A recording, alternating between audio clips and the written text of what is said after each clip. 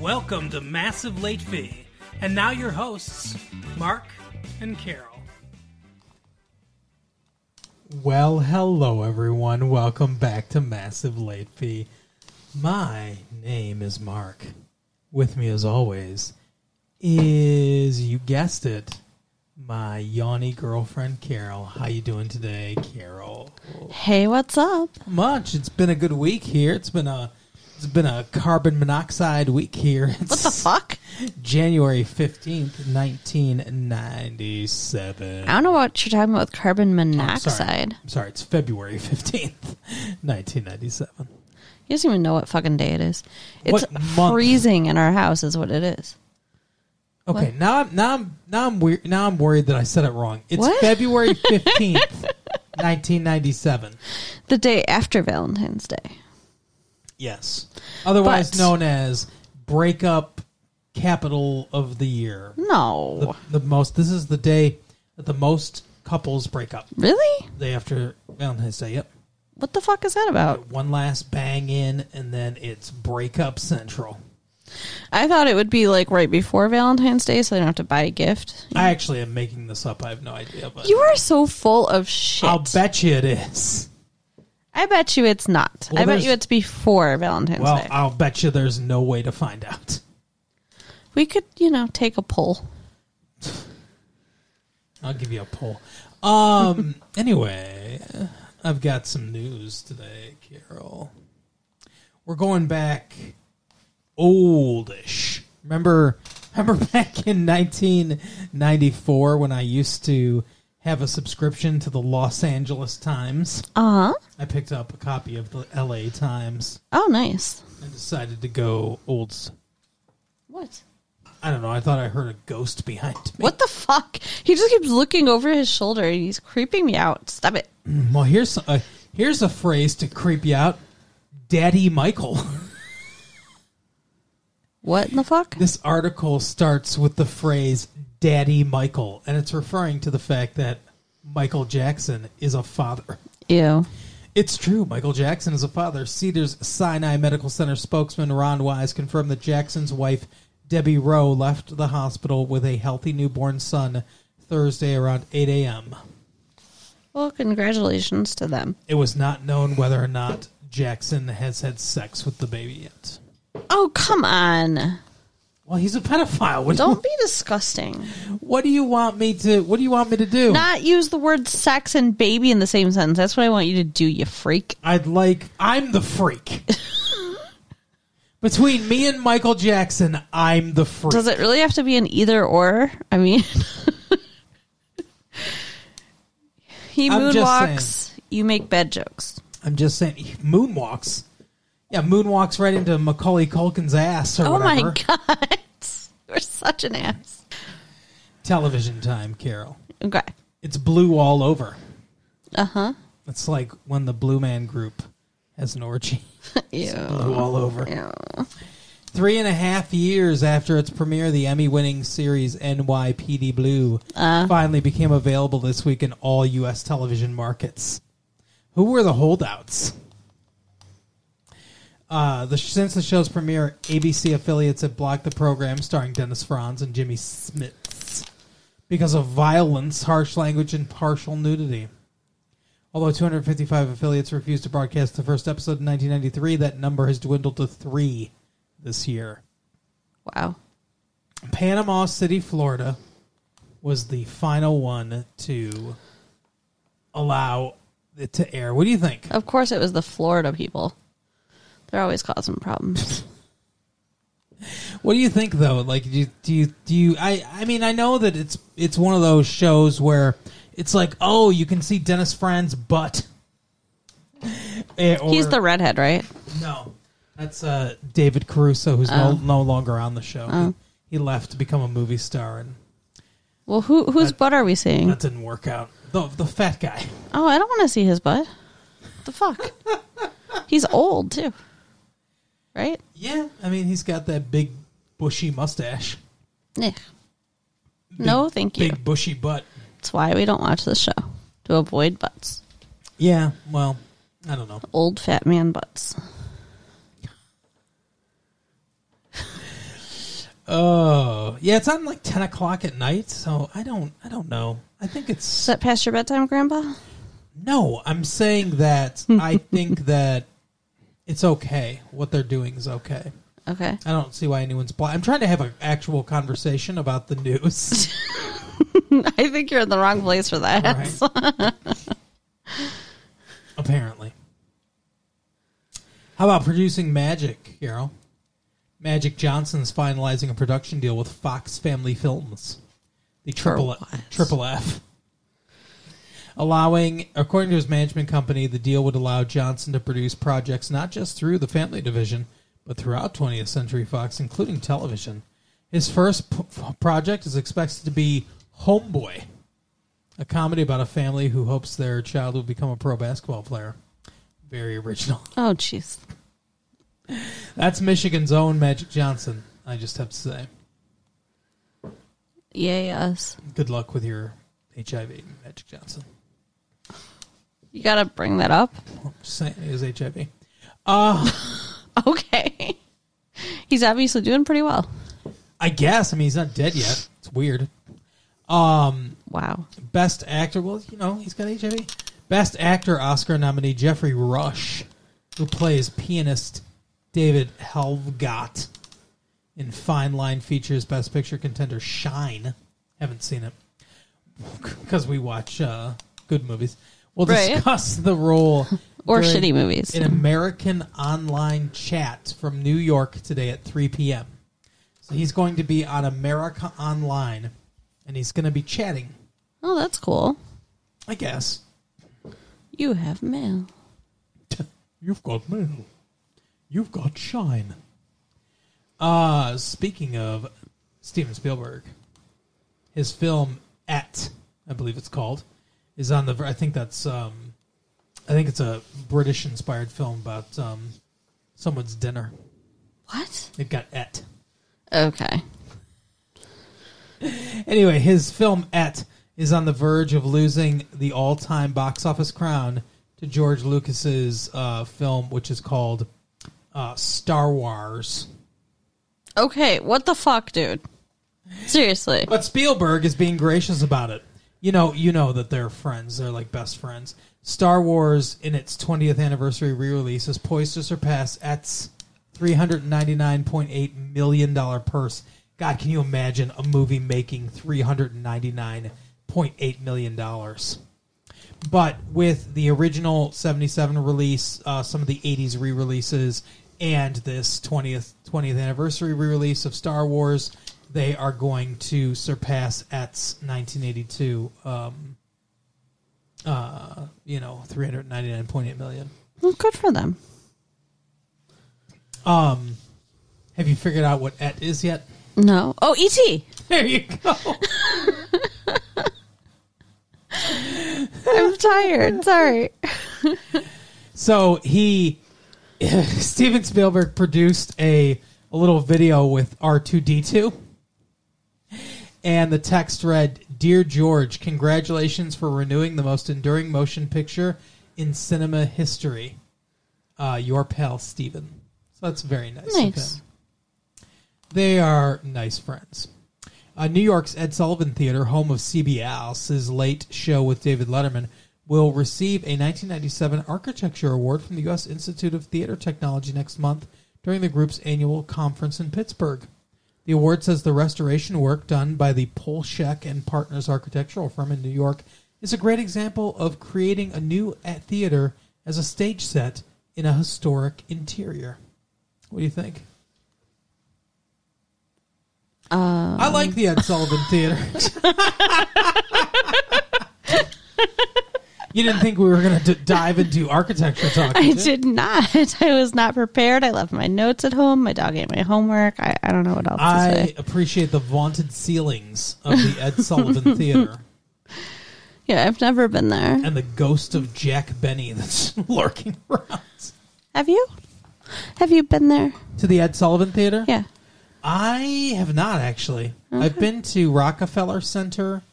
I've been to, Rockefeller Plaza and all that stuff. I've been to some of the NBC buildings and stuff like that, but I've never been to The Ed Sullivan Theater. Interesting. Yeah, I guess. I mean, I think they're across the street from each other, so it is kind of weird that I haven't been there. But I don't think it was a big deal last time I was in New York. I don't believe. I guess maybe.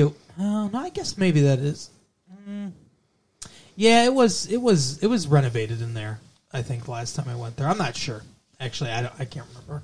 But either way, I haven't toured the Ed Sullivan Theater. Okay. One thing I have toured, though, is the movie this week. Yes. And the architecture in the movie I could talk about. Yeah, go ahead. It's all, stucco houses and then really, really tacky clubs. Rococo. Yeah, really tacky clubs. That's right. So Is that what that's called? Rococo? I've never heard that word before. Rococo is like an architectural term. Anyway, What does it mean? I don't remember. Okay, then don't say words you don't know what they mean. Oh, okay. That would cut off half your vocabulary. Fuck off. You are a dick. So we saw a really good movie, a really cute movie, a really romantic and sexy movie. Yeah, okay. Fools Rush In. Yes. That's what it was called. With Chandler Bing. Fools Rush In. Yeah, literally with Chandler Bing. Yeah, I mean, like, seriously, the main character was not named Chandler, but it was Chandler. I think his name was Alex. Yeah. I mean, it was Chandler, just in a different situation. Yeah, a little more serious, maybe, but just slightly. Barely, yeah. There's a part at the beginning where he's coming from, I guess, Miami, I think he was at. He's got a swordfish or marlin. He's just, like, carrying around with it. It's a nice little bit of comedy business for him to do. And this dude starts eating sushi in front of him, and he's like, he reacts. It almost seems like an ad-lib, like a Chandler ad-lib. Yeah. Like, he reacts, like, offended, and then he covers the marlin's eyes. And that's exactly what Chandler would do in that situation. I mean, I wonder, though, does Matthew Perry do ad-libbing for Chandler? And in which case, then, is he ad-libbing and it's really the same comedy, you know? What? What? You started off that sentence fine. And then it's like you fell asleep in the middle of it. Because I did not know. The rest of that didn't make any sense. You're like, does he ad-lib as Chandler? And if he does, then ad-lib is a comedy. Like, what?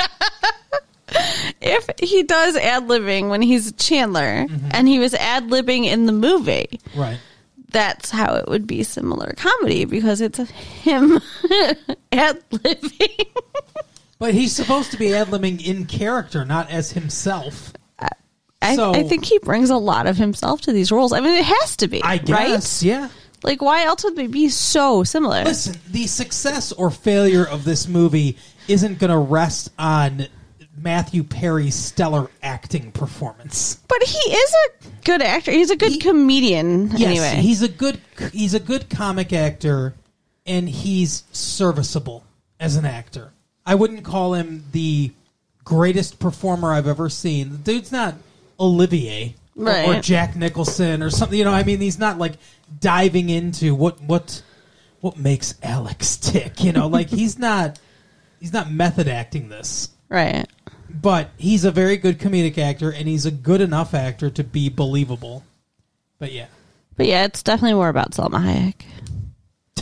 I guess.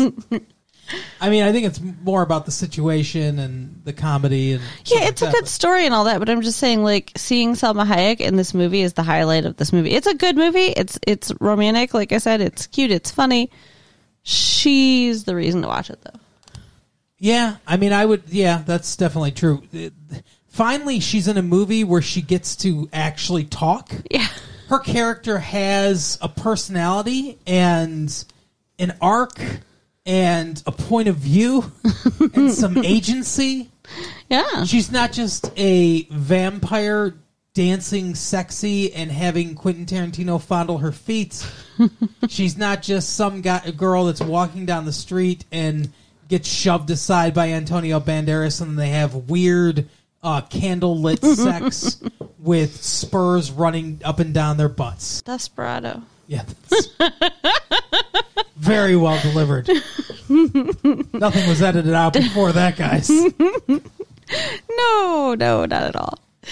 Yeah, that's right. Desperado is the film to which I'm referring. That was some fucked up sex. Yeah. There's sex in this movie, but a lot less of it. Like, just and more much like, less gratuitous. Yeah, it's just more like hinted at.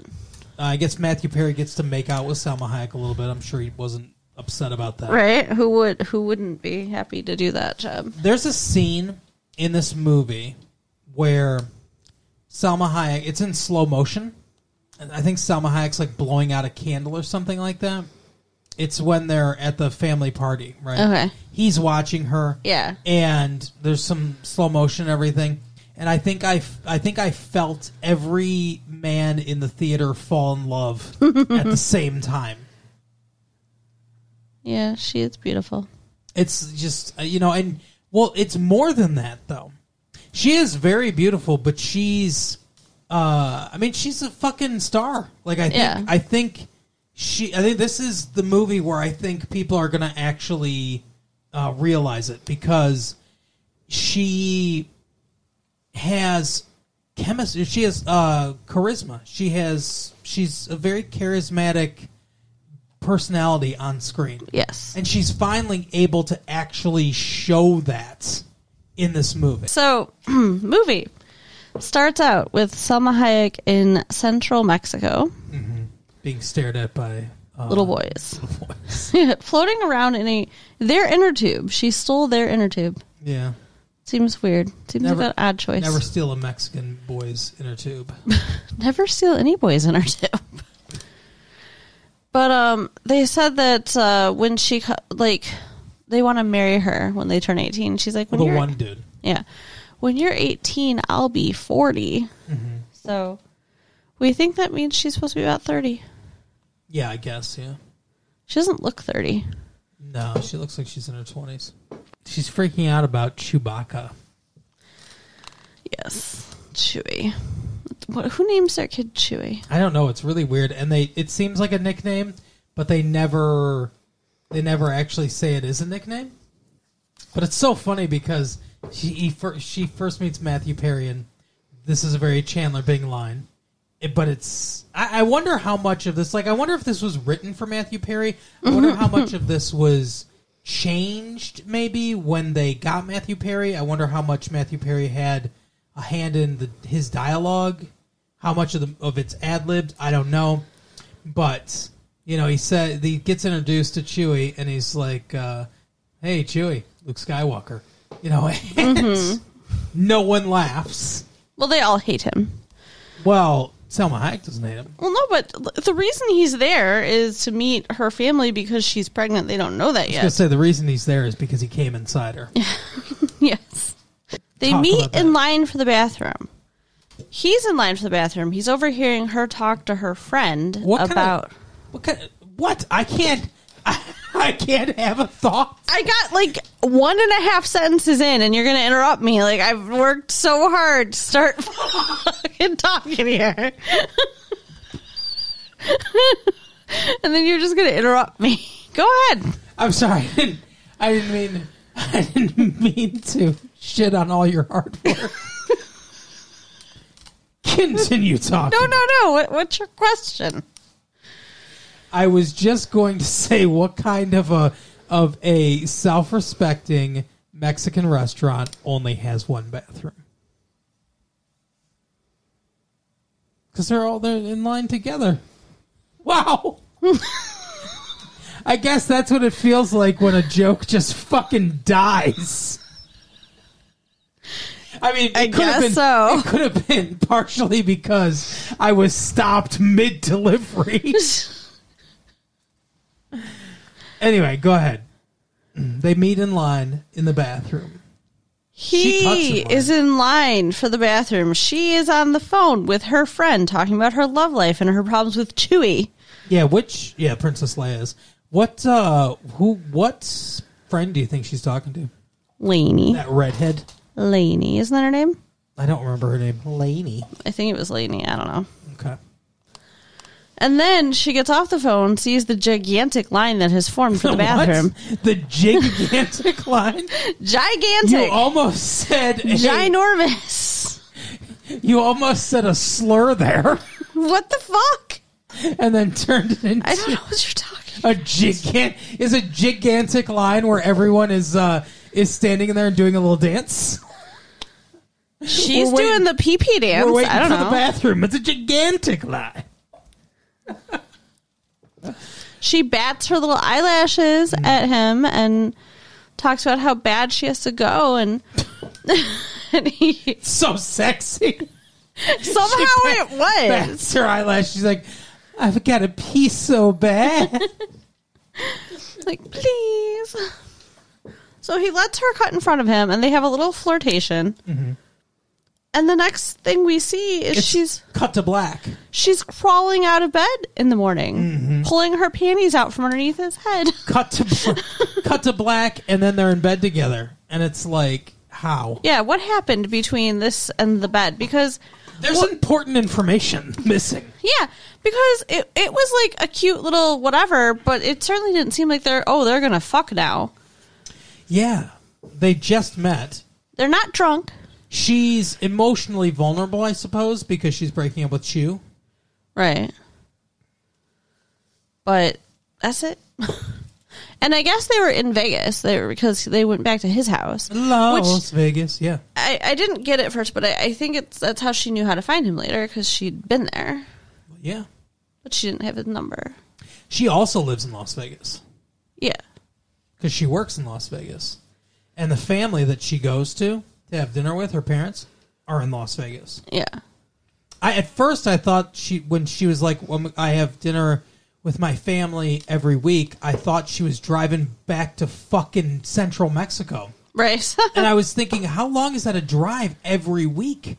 Because the movie starts where she's in a river in central Mexico, or lake or whatever, in central Mexico, pond in central Mexico. Some body of water she's in central Mexico. She's in a puddle in central Mexico.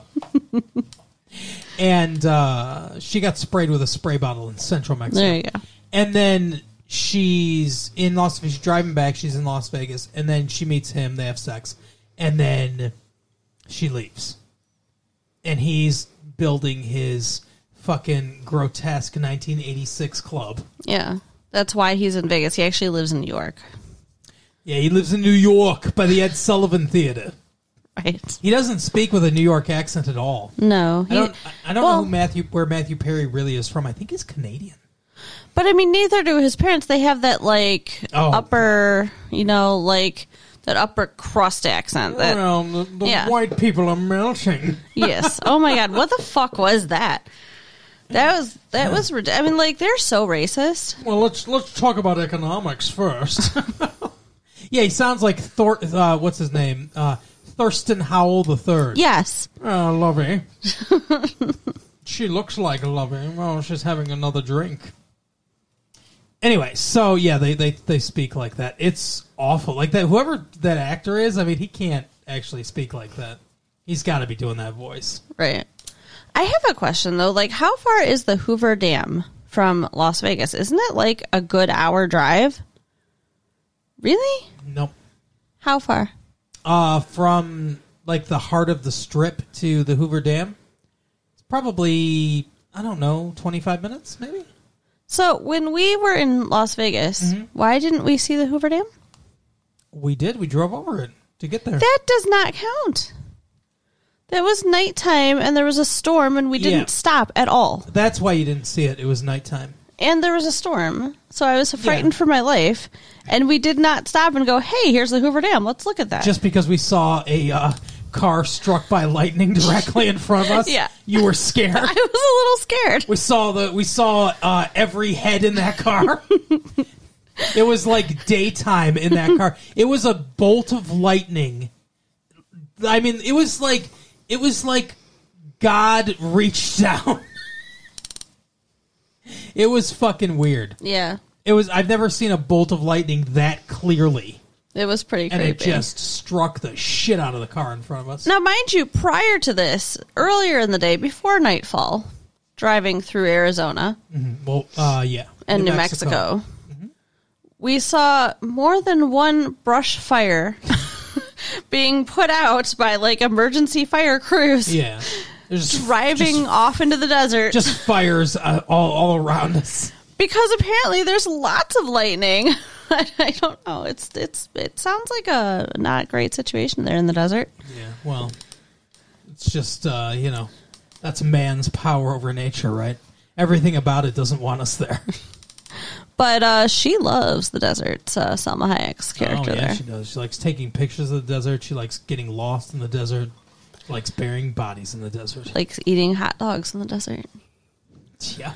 I don't think I would take meat into the desert to eat. It just sounds like a recipe for disaster. That sounded more sexual than I think you meant it to be. No, I'm just how do you keep stuff cold? It's hot there. Why do you want to keep a hot dog cold? Because you don't want it to go bad. It already flew in a plane and now it's hanging out in the desert. Oh, like, what is going on with this meat they're going to eat? I don't like it. I don't like that you're referring to it as meat. I don't know. It's weird. It is meat. It's a hot dog. Hot dogs are meat. Meat sticks. It was in like a thermal container. I don't know. Yeah. One of those space age things. Why don't we get back to the matter at hand? Which matter is that exactly? Where were we? I don't even know. He knocked her up. This episode is so fucking off the rails. So, okay, he doesn't know he knocked her up, though, because she walked out on him. They did not exchange numbers. Well, she didn't know it first either. Right. She's not like she's psychic. Once upon a time in Mexico, I got fucking knocked up.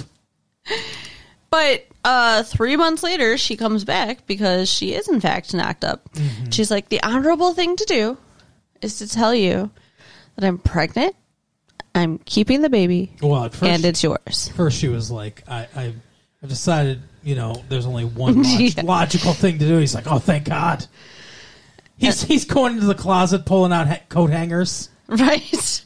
And she looks at him like she knew exactly what he was celebrating. She was setting him up, I think.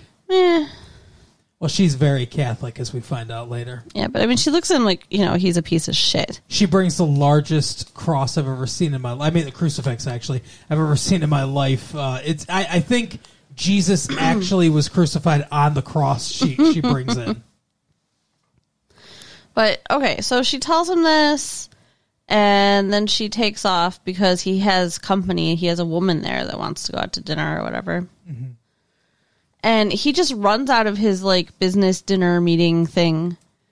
Yeah, this business dinner where the wife of the, inspector or whatever wants to fuck him. Yeah, the person they need to get their liquor license from, right? Yeah. And it's just she's basically, how many dudes has she slept with in order, it is an abuse of her power. It's so weird. Yeah. And why?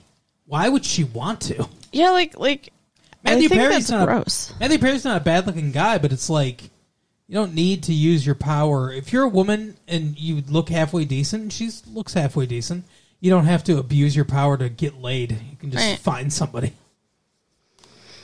And I think it would be not fun. AOL online chat room, and you can pick up Jeffrey Rush. Ew. Who's Jeffrey Rush? The guy that played that pianist in Shine. Okay. The news story we talked about earlier. Before you fucking pulled a Margot Kidder. I don't know what that means either. Margot Kidder played Lois Lane. Okay. In the Superman movies. Okay. And she has some mental problems. Hey! Asshole. It's sad. It seems like he has mental problems because he runs out of his meeting, leaving people at his house to go chase her down because she's Salma Hayek. Yeah, and he doesn't want her to just disappear. Mm-hmm. So he follows her to the Hoover Dam. Yep. They make up a little bit. Yeah, a little bit. And he's like, what can I do? And she said, come meet my family So that when I tell them I'm pregnant and they want to know who the father is, I can say, you remember I brought him by the house once. Uh-huh. So he goes, and then... You remember a surprisingly amount of this dialogue exactly. I have a great memory for certain things. Mm-hmm. And terrible memory for most things.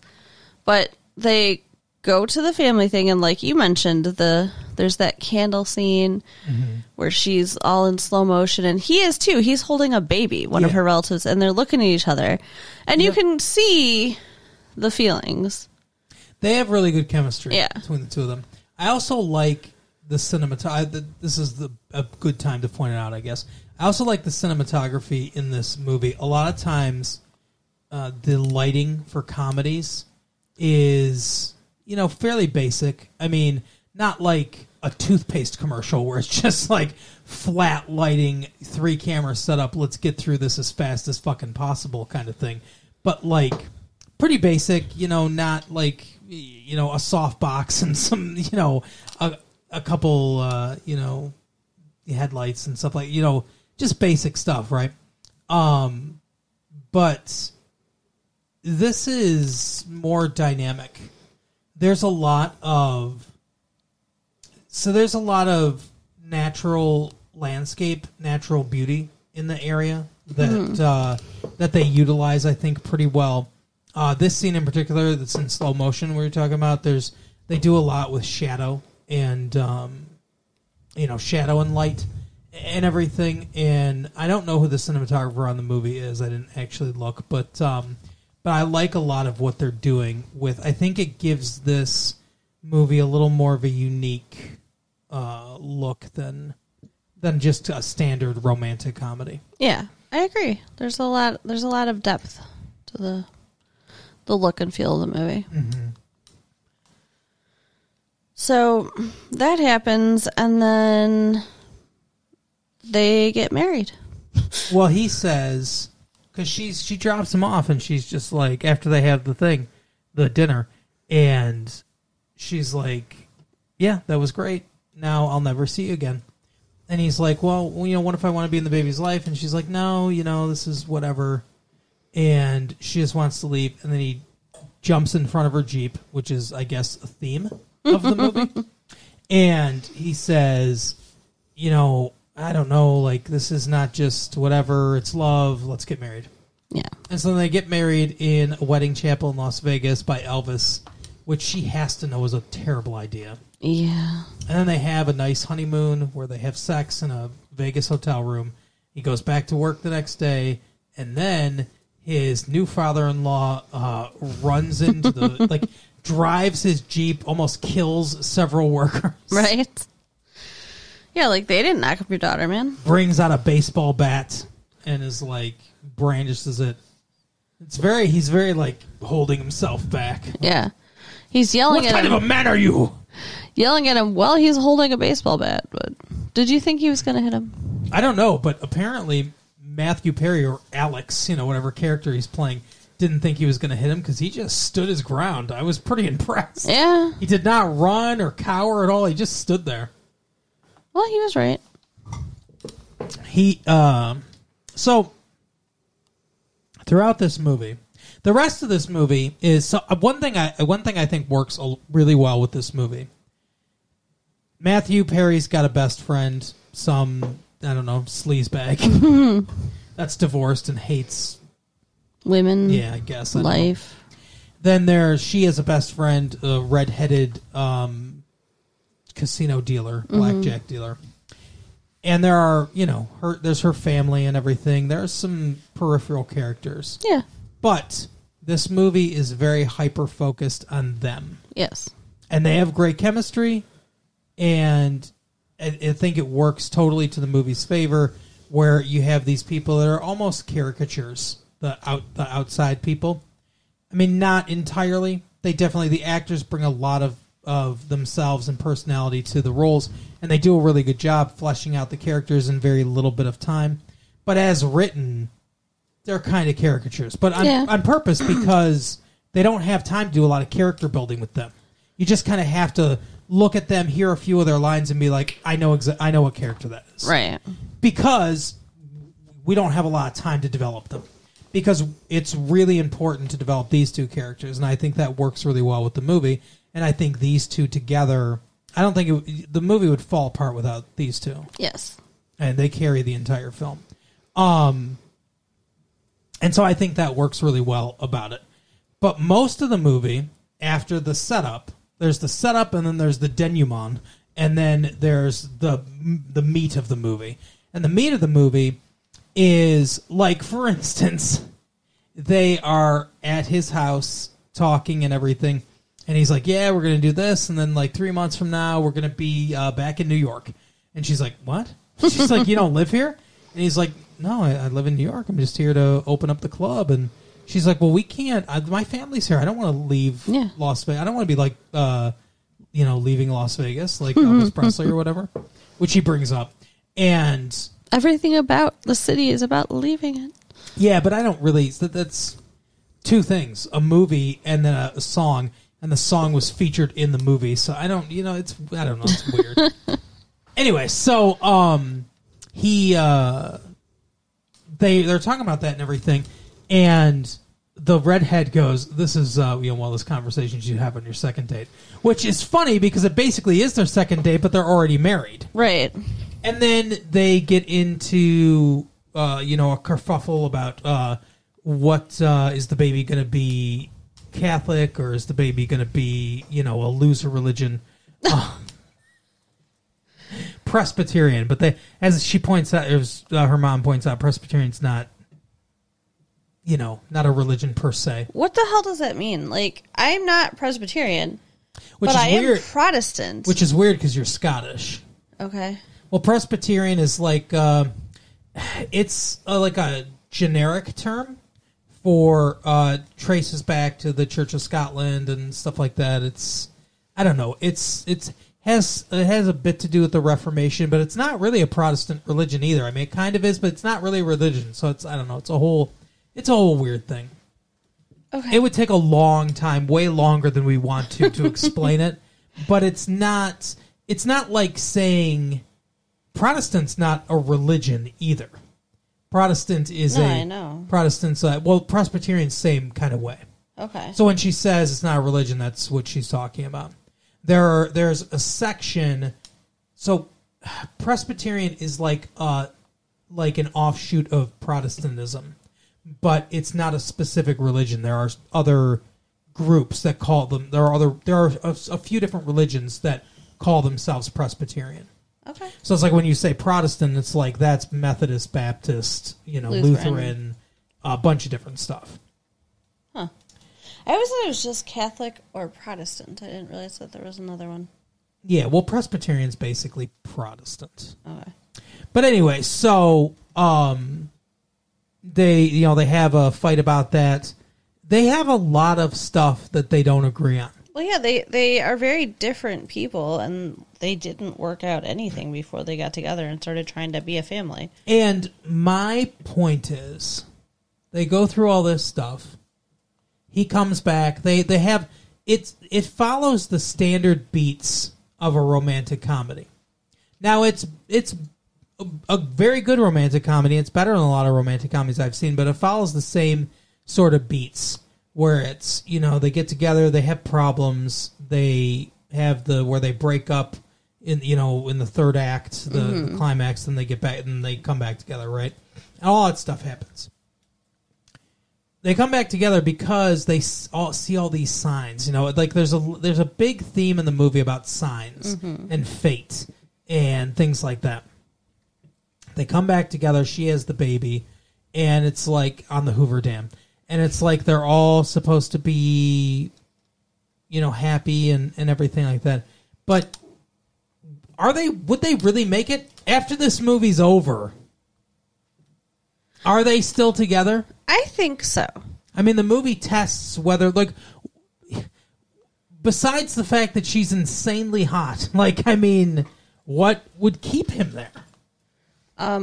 They have a baby and he loves her. I mean... But what I'm saying is, okay, so love, are they in love? I mean, they have so few things in common.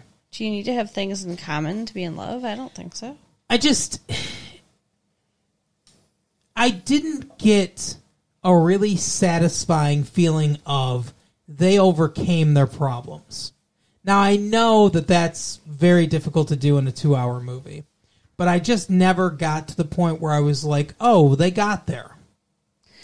Well, I mean, yeah, it's going to take them a while to get there. You don't get there overnight. I mean, but I think that they care and they're going to work at it because it's important.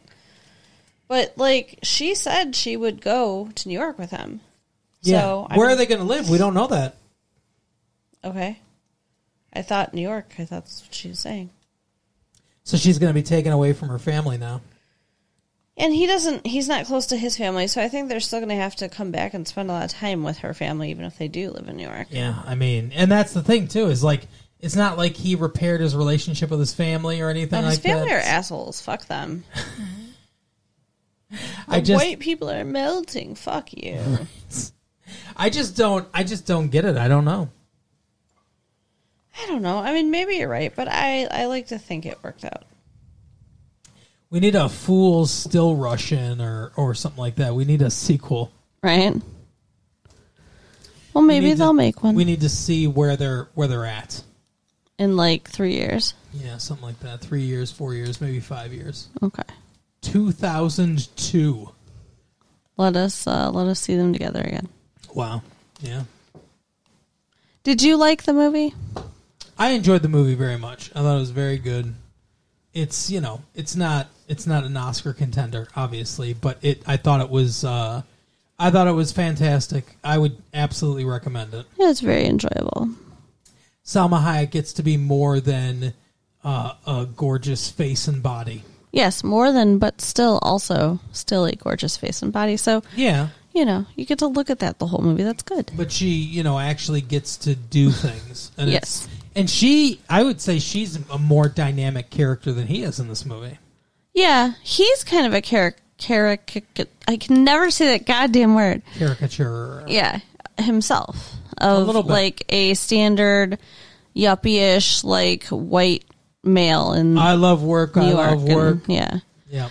I have no family. I don't care about anything but money. There's some blonde chick with, a nice body that wants me, and I'm rejecting her. Yeah, that part makes no sense. He's like, I've been avoiding her since the 3rd grade. Why? What was wrong with this girl? Like, I don't know. Nothing seemed wrong with her. She seemed fine. Yeah. Anyway, so I guess maybe he just hates his parents. And that's like, she's all tied into that. Yeah, maybe. That makes sense. Well, that is the episode for the week, guys. So you can go ahead and write us at latefee1994AOL.com. Check out our website at www.retrolatefee.com and share the tapes with your friends. All right, we'll see you next time. Bye. Bye.